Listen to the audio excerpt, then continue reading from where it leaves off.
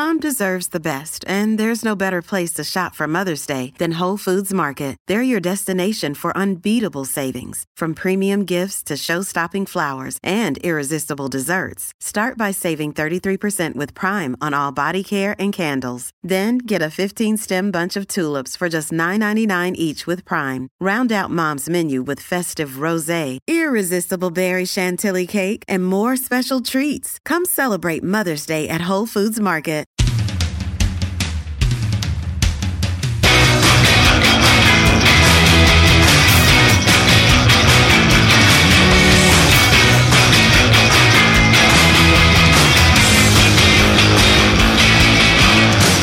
I'm going to welcome everybody to our podcast.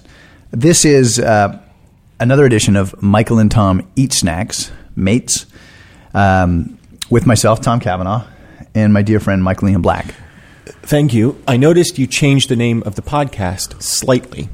You said Michael and Tom Eat Snacks. As opposed to Mike and Tom Eat Snacks. To this point, it's been Mike and Tom Eat Snacks. I'm fine with either, but I feel like there should be consistency. So you want to start the podcast with a harangue?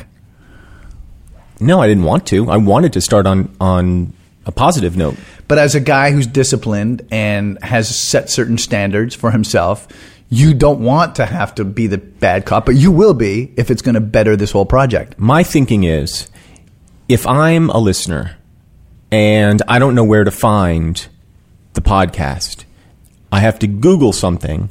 I want to know what I'm supposed to Google. Is it Mike and Tom Eat Snacks, or is it Michael and Tom Eat Snacks? Your point's well taken. Look, I don't like this kind of flagellating at the beginning of a podcast. Is it going to set us off on the right note? Obviously, it's not. Right. I'm furious at you, but I agree with you. Your point is well taken. That's all it is. Why can't you just take? I would say just take it as constructive. It's not even constructive criticism. I was pointing it out. You did it in a mean, dominating fashion. You had like a domineering tone. You had something to lord over me, and you did so. But you want to go with Mike. Is that correct? What's funny is yes. in my life. In your wife? In my life. In your wife? No. In my life. Oh, your life. I thought you said in your wife. I prefer Michael. Yeah. In your wife. Oh, ew. What? Wait, what are we talking about? My wife's pussy. That's what I thought. So okay. In your life, you prefer Michael. Right. But in the podcast, I think I prefer Mike. So it's Mike. Yeah. Okay. So Tom and Mike Eat Snacks. Welcome to Tom and Mike Eat Snacks. I'm not even going to interrupt you because it's good. Is it good? Is it broad? Is it easy? Yes. That makes it good. But as you know, we had long discussions before we started this podcast. This is not Mates if it's, Yeah. It's teams. Teams. And we don't like that. Is it as good as Mates? It's not even close. No, so sir. If you want to play with the name, play with the name. I just did that for comedic effect and to bother you a little bit. I tried to sauce up your mustard. I was going to cheese your mustard a little bit. So I tried to cheese your mustard. My mustard is both sauced and cheesed. Okay. All right. So in this podcast, I'm excited about this podcast. Yeah. Our last podcast was, is it tough to follow? A little bit. When you're in the Celtics, right, Michael? Yeah. And you've won 6 in a row, right? Say, it's tough to gear up for the 7th in a row. I mean, it creates the defending champion vibe is a whole different vibe than the hungry, want to be a first timer. Do you agree with that? I do, but I definitely don't feel like the Celtics. My point is, we had the Slim Jims on, and they broke records. Yeah. We had the Slim Jims. We invited the Slim Jims last weekend, right? And the Slim Jims came aboard, and we just couldn't find fault with the Slim Jims. Here's the thing: I don't judge the quality of the podcast by the quality of the snack. That doesn't even factor into me. The quality of the podcast with the quality of the snack. No, because I thought I was very interested in the Fudge Stripes, which rated terribly. I thought it was a good podcast. You're not aware. You are aware of the ticker tape parade, right? That Sure. happened after, sponsored by Slim Jim and New York City Mayor Bloomberg. No. Yes, after we gave the Slim Jim such a high rating, there was a parade. Look, it wasn't up and down Broadway. Okay, they went up Varick Avenue. Right. But they still had a ticker tape parade. So whether or not you assess the quality of a podcast on how well the snack in question does, it does not mean that the world, the listening world, shares the same MO. They listen to it and they go, wow, it did great. Wait. They're result oriented a little bit more than you are. You are just in for the journey. Hold on. Uh-huh. Because what I think you're saying, unless I'm hearing you wrong, is after the last podcast, the city of New York, Mayor Bloomberg. And the city of New York. And Slim Jim had a ticker tape parade On Varick Avenue. Maybe Varick Street. for the podcast? Just for Slim Jims. They weren't really celebrating us. They were celebrating the fact that Slim Jim's rated. Because of the podcast. I guess because of the podcast. Were you invited to the parade? I was not, nor were you. At first, I was so excited. Like, well, that's great. What float? Are Michael and I be on the lead float? They're like, no, it's just kind of a Slim Jim's, a New York City thing. We're just kind of celebrating. There's some good news for Slim Jims. And I said, right, but we were the profferers of that good news, Michael and Tom's, so we should be in the lead float. And they're like, no, we're just going to put Slim Jims and Mayor Bloomberg on the lead float. And I said, look, I understand. He's a public figure. He runs for office. He wants to be on the lead float. We'll be on the second float. Michael and I'll be on the second float. And they said, no, we don't. And I was like, you don't need Michael? I'll just do it. And they were like, we don't need you either. It's just sort of a celebration of Slim Jims. So weird. Yeah, it was weird. So they had it. They actually told me it was going to be on a Tuesday, and then they went and snuck it in on a Monday afternoon. Those fuckers. So I went down to Varick on Tuesday, and I could see the ticker tape on the ground, and I knew right then. Yeah. They've had it already. Nobody just throws ticker tape on the ground for nothing. Yep. Yeah. But you know what? Bloomberg's a Jew. Yeah. It's probably a Semitic thing. Mm-hmm. And you know me, I'm not really anti-Semitic. Not more than most. Right. Right? I mean, you and I are grudgingly friends. Yeah. But I made you change your last name, right? Yes. You're now black. Right. Right? And so we coexist. Right. Yeah. There is as much tolerance as could be expected. Thank you. That's big of you. Today. Yeah. Mike and Tom Eat Snacks. On the Mike and Tom Eat Snacks podcast, if it's not already apparent, what you and I do is we pick a snack each podcast, we eat it, we talk about it, we rate it. End of podcast. End of podcast. It's clean and simple. It's a very simple formula, but for us, to this point, it's been fun, and that's why we do it. Really enjoyable. That is why we do it. I've been fielding. I don't know how your what your inbox is like. I've been fielding a lot of questions about how we got into the podcast game. And how did you answer? Well, I told them the truth. People think it's all snakes and giggles, and it isn't. That you just kind of do a podcast because everybody's asking you to do a podcast. That's not how it is. Mm-hmm. People think they know Hollywood. Is that an expression, snakes and giggles? Yeah, like snakes, for example, because snakes are fun, and giggles because giggles make you laugh. Okay. Like if it's like, okay, what's fun? Snakes. What when you laugh, what do you do? You giggle. So snakes and giggles. Okay. Right? Yeah. Yeah. I mean, okay. Snakes and giggles. Like say you open your cabinet. Right. There's a snake there, like a 14-foot puff adder, let's say, second most poisonous snake in the world. And what do? You puff adder. Right. I mean, the name puff adder alone. Fun. Right? Fun.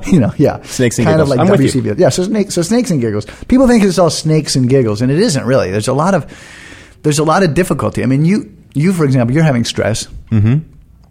Existential crisis after crises. Yeah. Right? I think that's fair to say. And why are you having these? It's not easy being a performer. It's one of the reasons. You're a performer.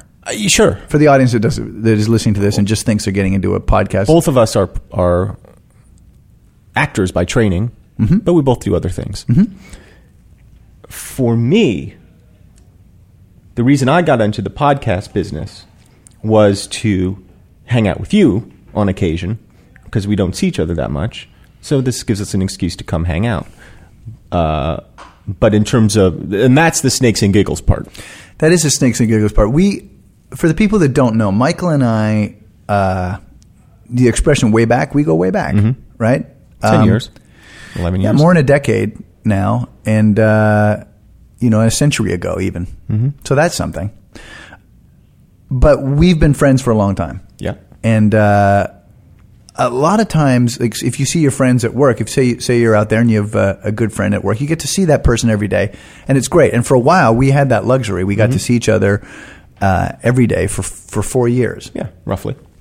And one of the good things and also one of the bad things about being a performer is, you are thrust into a fairly intense situation. You have to create something. You have to do well with a whole large group of people. And that's the common goal that bonds you. And then as you strive for that goal, you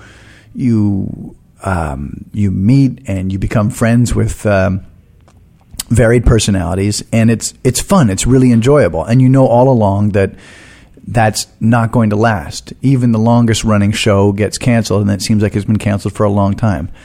Cheers, Seinfeld, All in the Family. You can name a number of shows that seem to have gone on forever, and then they're just gone. I talked to Mike Farrell, who was one of the leads in MASH. BJ Honeycutt. Mm-hmm. And I asked him, that ran for, I think it's 9 seasons. And I asked him, was it fun? Was it enjoyable seasons into his run? And he said that they had literally like one and a half days off on that shoot, and that on the night before, on their last night of shooting, before the weekend break, they would get together and see where they were all going for dinner together on that night, 9 seasons in. Wow. And he said, can you imagine 9 seasons in and you still want to be with each other? That's how much fun it was. Mm-hmm. And I look at the Ed experience in the same fashion, that it was always fun. It was always enjoyable to be there. The large things, but mostly the small things. You and I used to count down the hours toward lunch. Sure. You remember that? Yeah. You loved lunch. I still love lunch. Yeah. But you would concentrate. If it were like a normal scale, and obviously we shot 16, 17-hour days. We shot long hours. But if it were a normal day scale, and say your lunch was at noon, come around 10:30, you would be impossible to contain. Well, the thing about lunch on a film set is it's free. They have to give you lunch, and you know exactly when it's going to be from the moment you arrive, and you know there's going to be a big selection. And I've just never gotten over the idea, and it's all you can eat. I've never gotten over the idea that you can go to work and 6 hours in, they have to feed you all you can eat, and it's usually pretty good. Absolutely. I think one thing that I have always felt is a common bonding point on film sets is how bad the caterer is, or how bad the lunch is. You hear that a lot, and I have never ever felt that. People are always bitching about the food. Exactly right. And shut up, you motherfucker. It's free food. It's free fucking food. Are you kidding me? And also, someone slaved over it. It's good. To me, it's good. I don't know what their standards are. Right. But I invariably feel in the minority. I feel, are you kidding me? This is great. Here's your selection. Vegetables. I mean, a vegetable dish. Right. Chicken. Yeah. Or a meat-based dish. Yeah. Fish. Yeah. Every time. And always. Every time. And a good salad bar. And a great salad bar. And a great dessert bar. What else do you fucking want, you motherfucking What is whiners? your fucking problem? How can that not be good? So we bonded over that, certainly. Certainly we did. We had a couple of routines, a few routines we would do. Do you remember the guy that Michael would do this routine where there was a guy at, and it was never on a film set. He was always a guy that worked at an office, a dreary office, and he would come down to the cafeteria. He would fix himself lunch, and he would sit by himself at a table and kind of nod his head that he was doing just fine, fine. And his life was really a shambles. It was a conservative scream, and yet he would just thousand-yard stare while eating. Yeah, and people would come, and this was the routine. People would come and sit by him. He wouldn't engage them in conversation. He would just kind of have 1,000, and he would nod as he, things are doing. He would have a kind of a nod, an affirming nod as he ate each bite, and he would ignore the people next to him because things were doing just fine. Thank you very much. And busy man, got to get back to work. And he would consume his meal, and he'd be off on his way. I'll tell you one of the things that I remember doing with you that was funny, probably because of its riskiness, was when we would when pantomiming, I remember specifically pantomiming fucking John Goodman in the ass without his awareness. Well, we had John Goodman, just one of the most accomplished thespians of his day. Coen Brothers, you name it. We're not getting Everybody knows. Credits. Everybody knows John Goodman. Everyone knows John Goodman. He's great.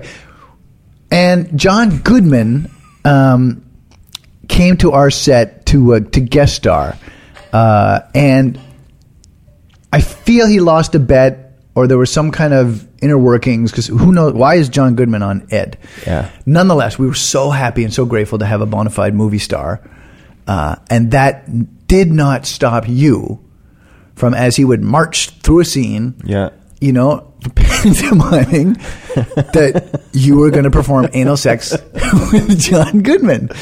Yeah. And he dwarfs you. Oh, he could. Like, the visual of it was hilarious, because and another thing I should say is, Michael, while the persona of the guy who was trying to perform anal sex with John Goodman was not Michael Ian Black, but rather was a chipper boot snapper kind of guy.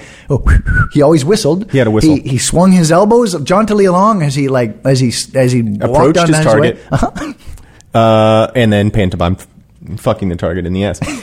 And were John Goodman to ever see me do that, That was the beauty of it. It wasn't so much that you were pantomiming. No, it's juvenile. It's whatever. Yeah, but if this guy who didn't really want to be there and who didn't, I don't think he wanted to be there at all. no, I was being a little bit diplomatic. He didn't want to be there at all. How could he? I don't blame him at all. Why would he want to come do this NBC television show that, Right.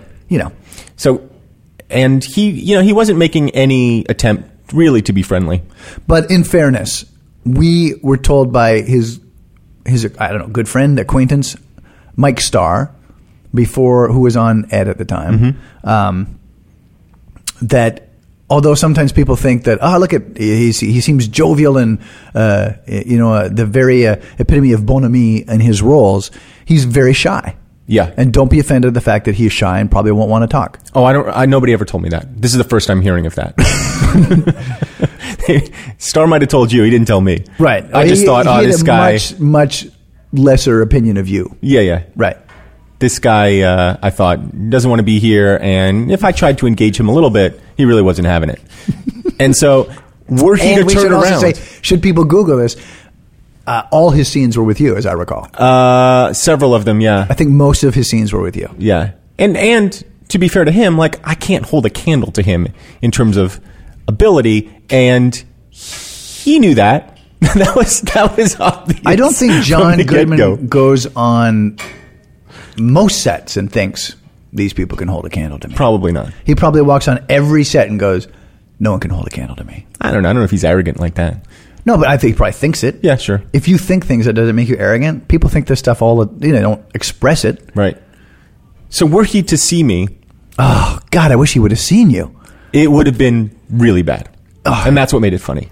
That's what made it really funny. Because you were brazen about it. Yeah. There'd be crowds of people along, and you would walk, and you would mimic it, and he could have turned around at any second. Yeah.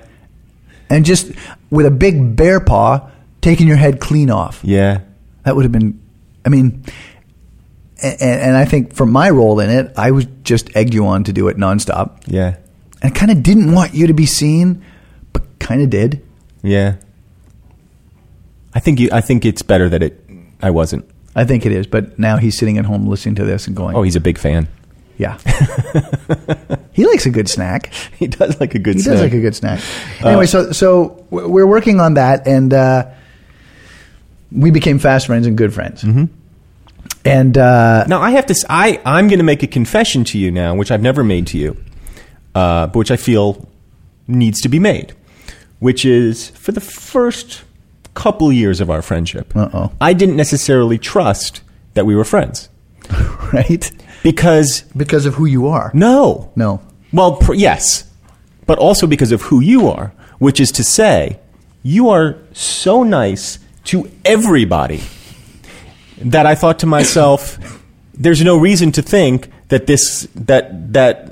any friendship that I may feel like is occurring between us is actually any friendship, because he's kind of leading the charge here and being a good guy to everybody. So basically keep your distance and don't impede on the guy, is what I was thinking. Because I noticed pretty much everybody on that set thought, oh, I'm really good friends with Tom Cavanaugh. And I'm thinking to myself, I'm not going to be the guy who's thinking, I'm really good friends with Tom Cavanaugh, because I just didn't trust it. Didn't trust it at all. I would say that extended more than the first couple of years. I would say through most of the run. 3 years of 4? Sure. Because it's worth saying that you're a very good guy. And, very good in the sense, you make people feel good about themselves. You go out of your way to ask people about themselves. You're courteous. You're thoughtful. You're all the things that I certainly don't think of myself as. And so I just felt like, you know what? Let me keep my distance a little bit here.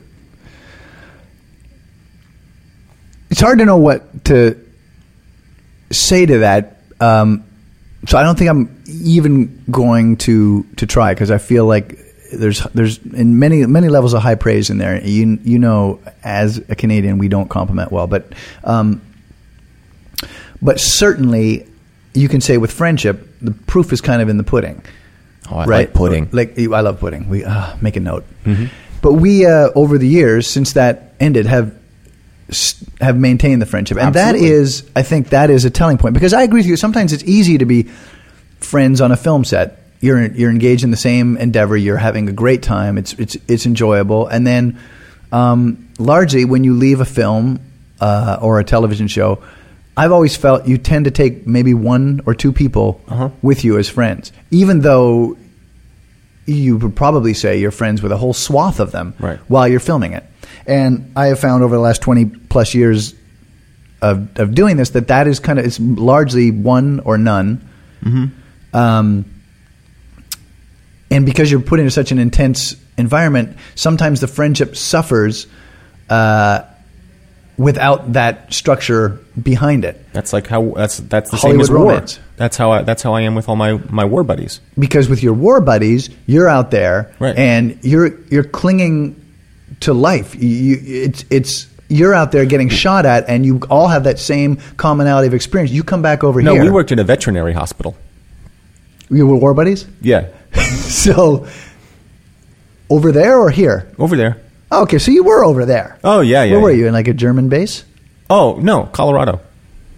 Well, you see, when I said over there, my feeling was over where the war was taking place. Oh, no, there was no war. It was Colorado. So you were in Colorado, and so it's an intense experience with you and your war buddies. It wasn't that intense. Yeah. We were lab technicians. Which basically means we swept up. My feeling was that when we started this thing about your war buddies was that you were actually in war. Oh, yeah. And I have to confess, I thought that you hadn't been in the war. Yeah. But I pretended that, so it's the same. Yeah, I get it. And then I was going to go home and, ask somebody, was Michael in the war? Yeah. No, I wasn't in the war. But you were in Colorado sweeping up.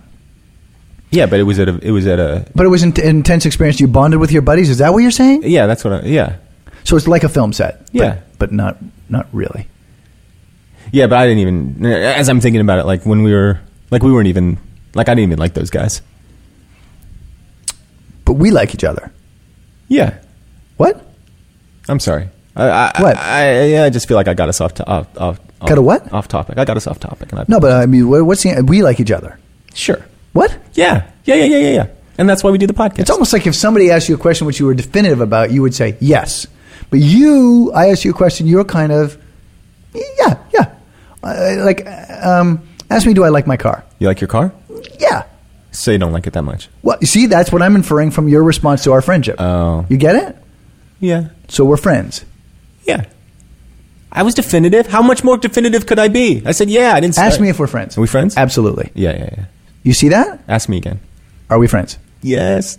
Yeah. Okay.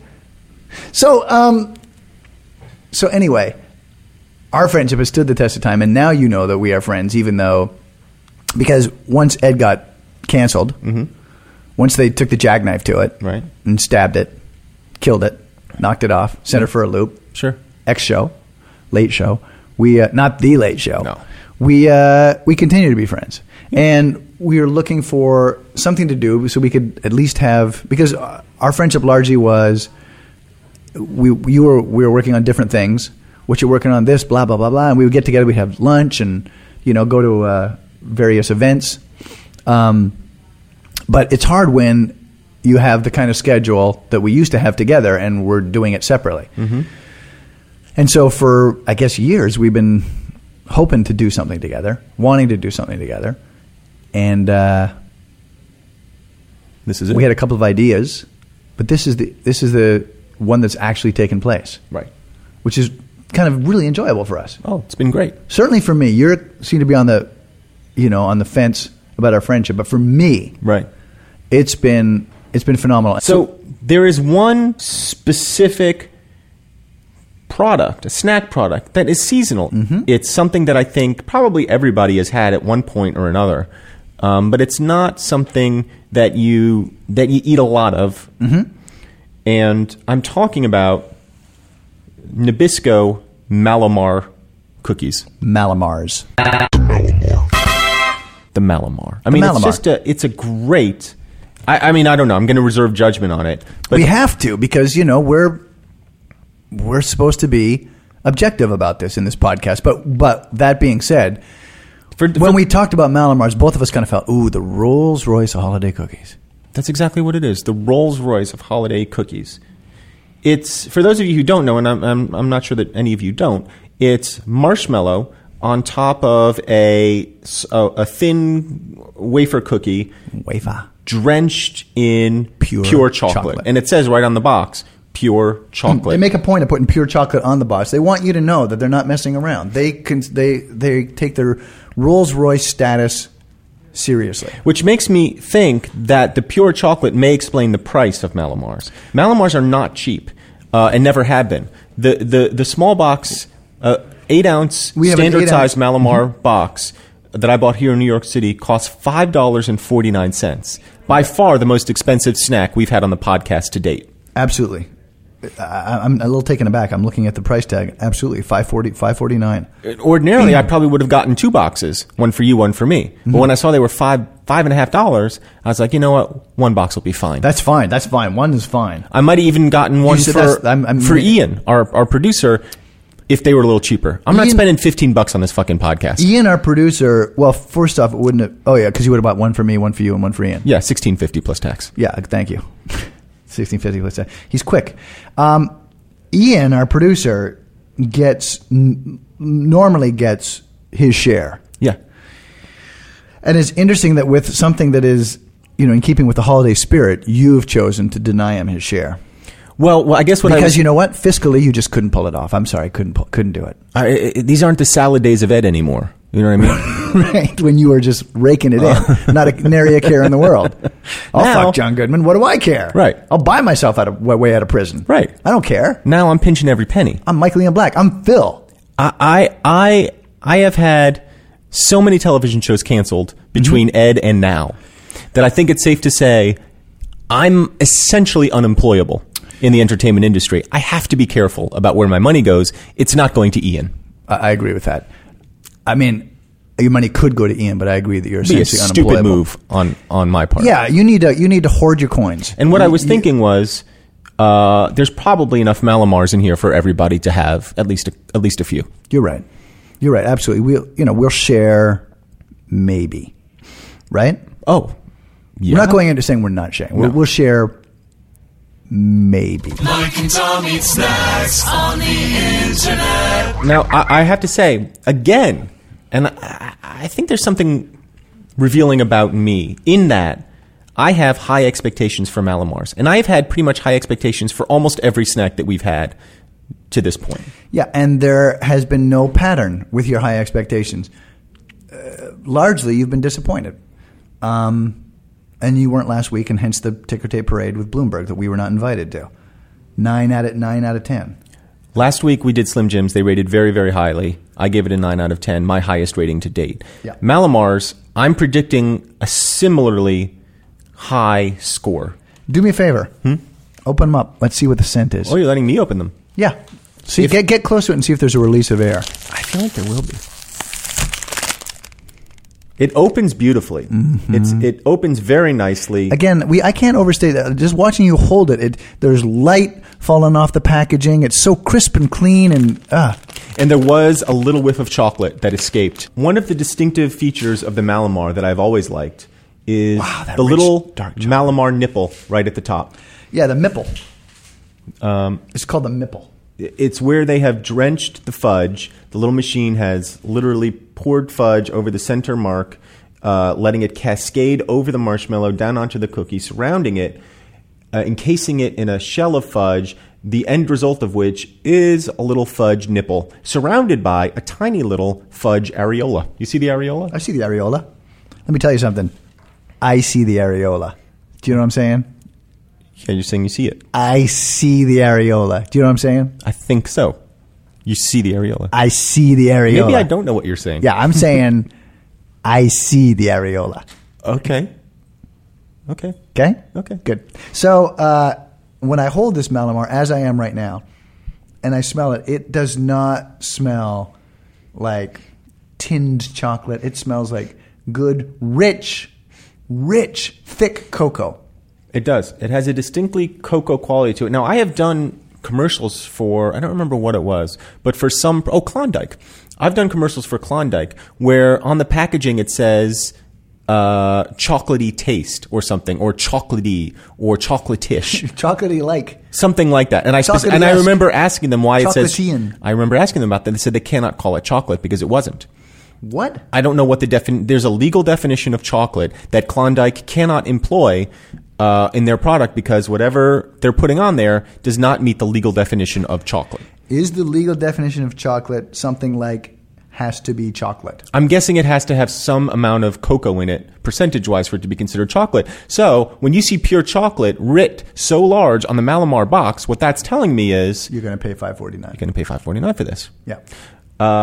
My traditional method of eating Malamar is different. If you'll notice, Tom, in most Malamars, maybe in all Malamars, there is a slight overhang of marshmallow on one side over the cookie.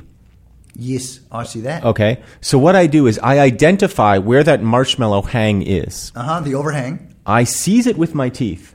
You seize it? Oh, I see. Seize with his... I rip it clean right off the look cookie. How you eat the Malamar. I rip it clean right off the motherfucking cookie. So wait, so you just rip the whole you take the thing and you rip the whole marshmallow, you take a whole bite of marshmallow. All the marshmallow, folks, friends, is now gone from Michael's cookie. He Made me seems... choke. Yeah, he's choking up a little bit. If he goes... Fuck. Oh, Malamar. That might be it. Oh, how you do me, Malamar. How you do me. Do you know that there was this guy that dropped... This will be a few weeks ago when we aired this, but... he dropped the touchdown pass for the Buffalo Bills. A sure game-winning touchdown pass Didn't see it. for the Buffalo Bills against the Pittsburgh Steelers. Mm-hmm. And it would have been a big victory for Buffalo. And it was a long pass. And there was nobody around him, and he just muffed it. Yeah. Okay? Afterwards, he stood up like a man in the and they lost the game. They lost in a field goal in overtime. And he stood up like a man and said, I feel terrible. I let the team down, et cetera, et cetera. He didn't dodge any questions. Mm-hmm. He was broken up about it. By all accounts, a solid and good receiver, a young guy. Afterwards, he tweeted. The tweet was this: I praise you 24/7, all in capital letters, all in caps. I praise you 24/7! Exclamation! Exclamation! And this is how you do me! Exclamation! Exclamation! Exclamation! I'm supposed to learn from this! Exclamation! Exclamation! Exclamation! How! Exclamation! Exclamation! Exclamation! Thanks though. ... So who was it directed to? Marv Levy? I guess he was tweeting God. Oh, not Marv Levy. I don't think he praises Marv Levy 24/7. Also, Marv Levy's really got not so much to do with the Buffalo Bills anymore. Oh, okay. I appreciate the reference. Thanks. You're welcome. But is it strange or not? Is it or is it not strange to A, tweet God, and B, kind of take a shot at him? Yeah, really strange. The caveat at the end being thanks, though. I guess. Right. I guess you're saying Very but thank you for God. thank you for forgiving me, God. Right. But what you doing? This is how you do me. Right. Like just that phrase alone is the one that I was flabbergasted by. This is how you do me. Right. Look, I praise you, God, so you better be. You better help me catch a football. Fuck yeah. Anyway, you said this is how you do me because you're about to lose your life on the Malamars, which would have been awesome. If you'd, like, I don't want to see you go, but if you got to go. Good way to go. If you'd gone on the podcast, I think about the money I would have made. Amazing. Now, here's why I don't like the Malamar. Oh. Yeah. Okay. I like the Malamar. Don't get me wrong. But you see what happened here? Yeah. That's my experience with the Malamar. And when I say you see what happened here, folks, I'm talking about how I ate all along the edge, got the chocolate off and the wafer, and I'm left with the center big bulb of marshmallow. Right. I don't really care for it. You don't like marshmallow, or you don't like Malamar marshmallow? No, I like marshmallow. And I like pure chocolate. And I like wafer. And I don't really love them as a combination. Uh-huh. Give me a marshmallow, give me a campfire, give me a guitar. I'm happy. Give me chocolate, happy. Give me one of those chocolate fountains that they have sometimes at premiere openings, Sure. where you like stick a strawberry in and cover it with chocolate, eat that up. Yeah. Like that too. But this combination, and I understand that they are loved, is kind of a take it or leave it for me. Interesting. Mm-hmm. So I feel like we were in really good shape with the Malamar. We are in really good shape for the Malamar. Up until you got to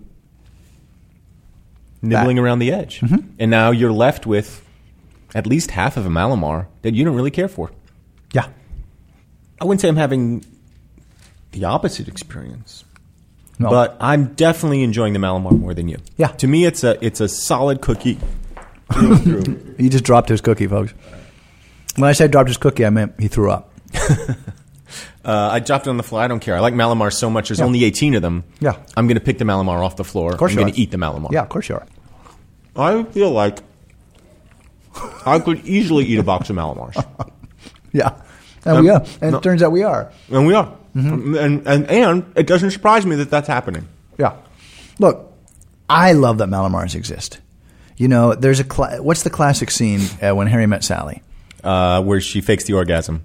What's the other classic scene?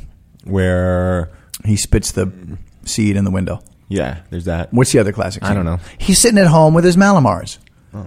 You know, she's out on New Year's Eve, and, you know, they said if they didn't have a date, they were going to go be with each other. But they've reached an impasse, you know, and she's going to be 40 in 8 years, but it's there. Mm-hmm.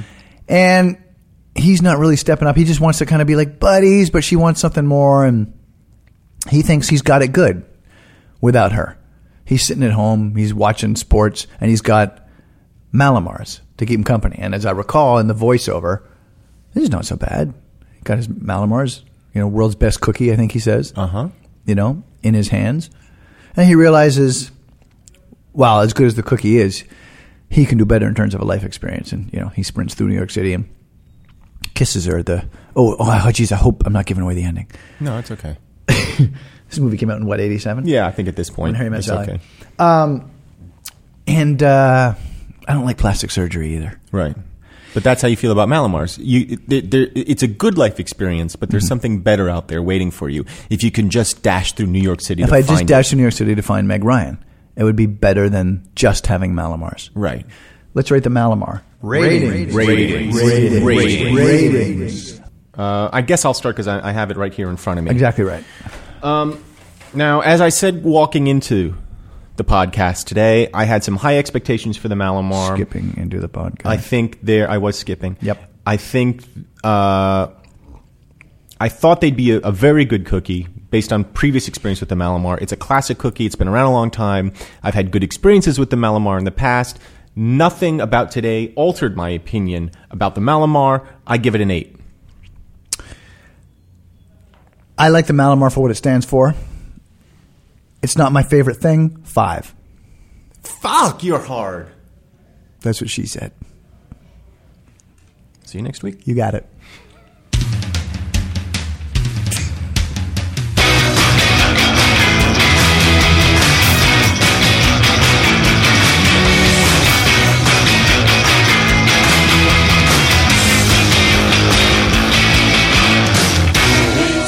Snacks.com.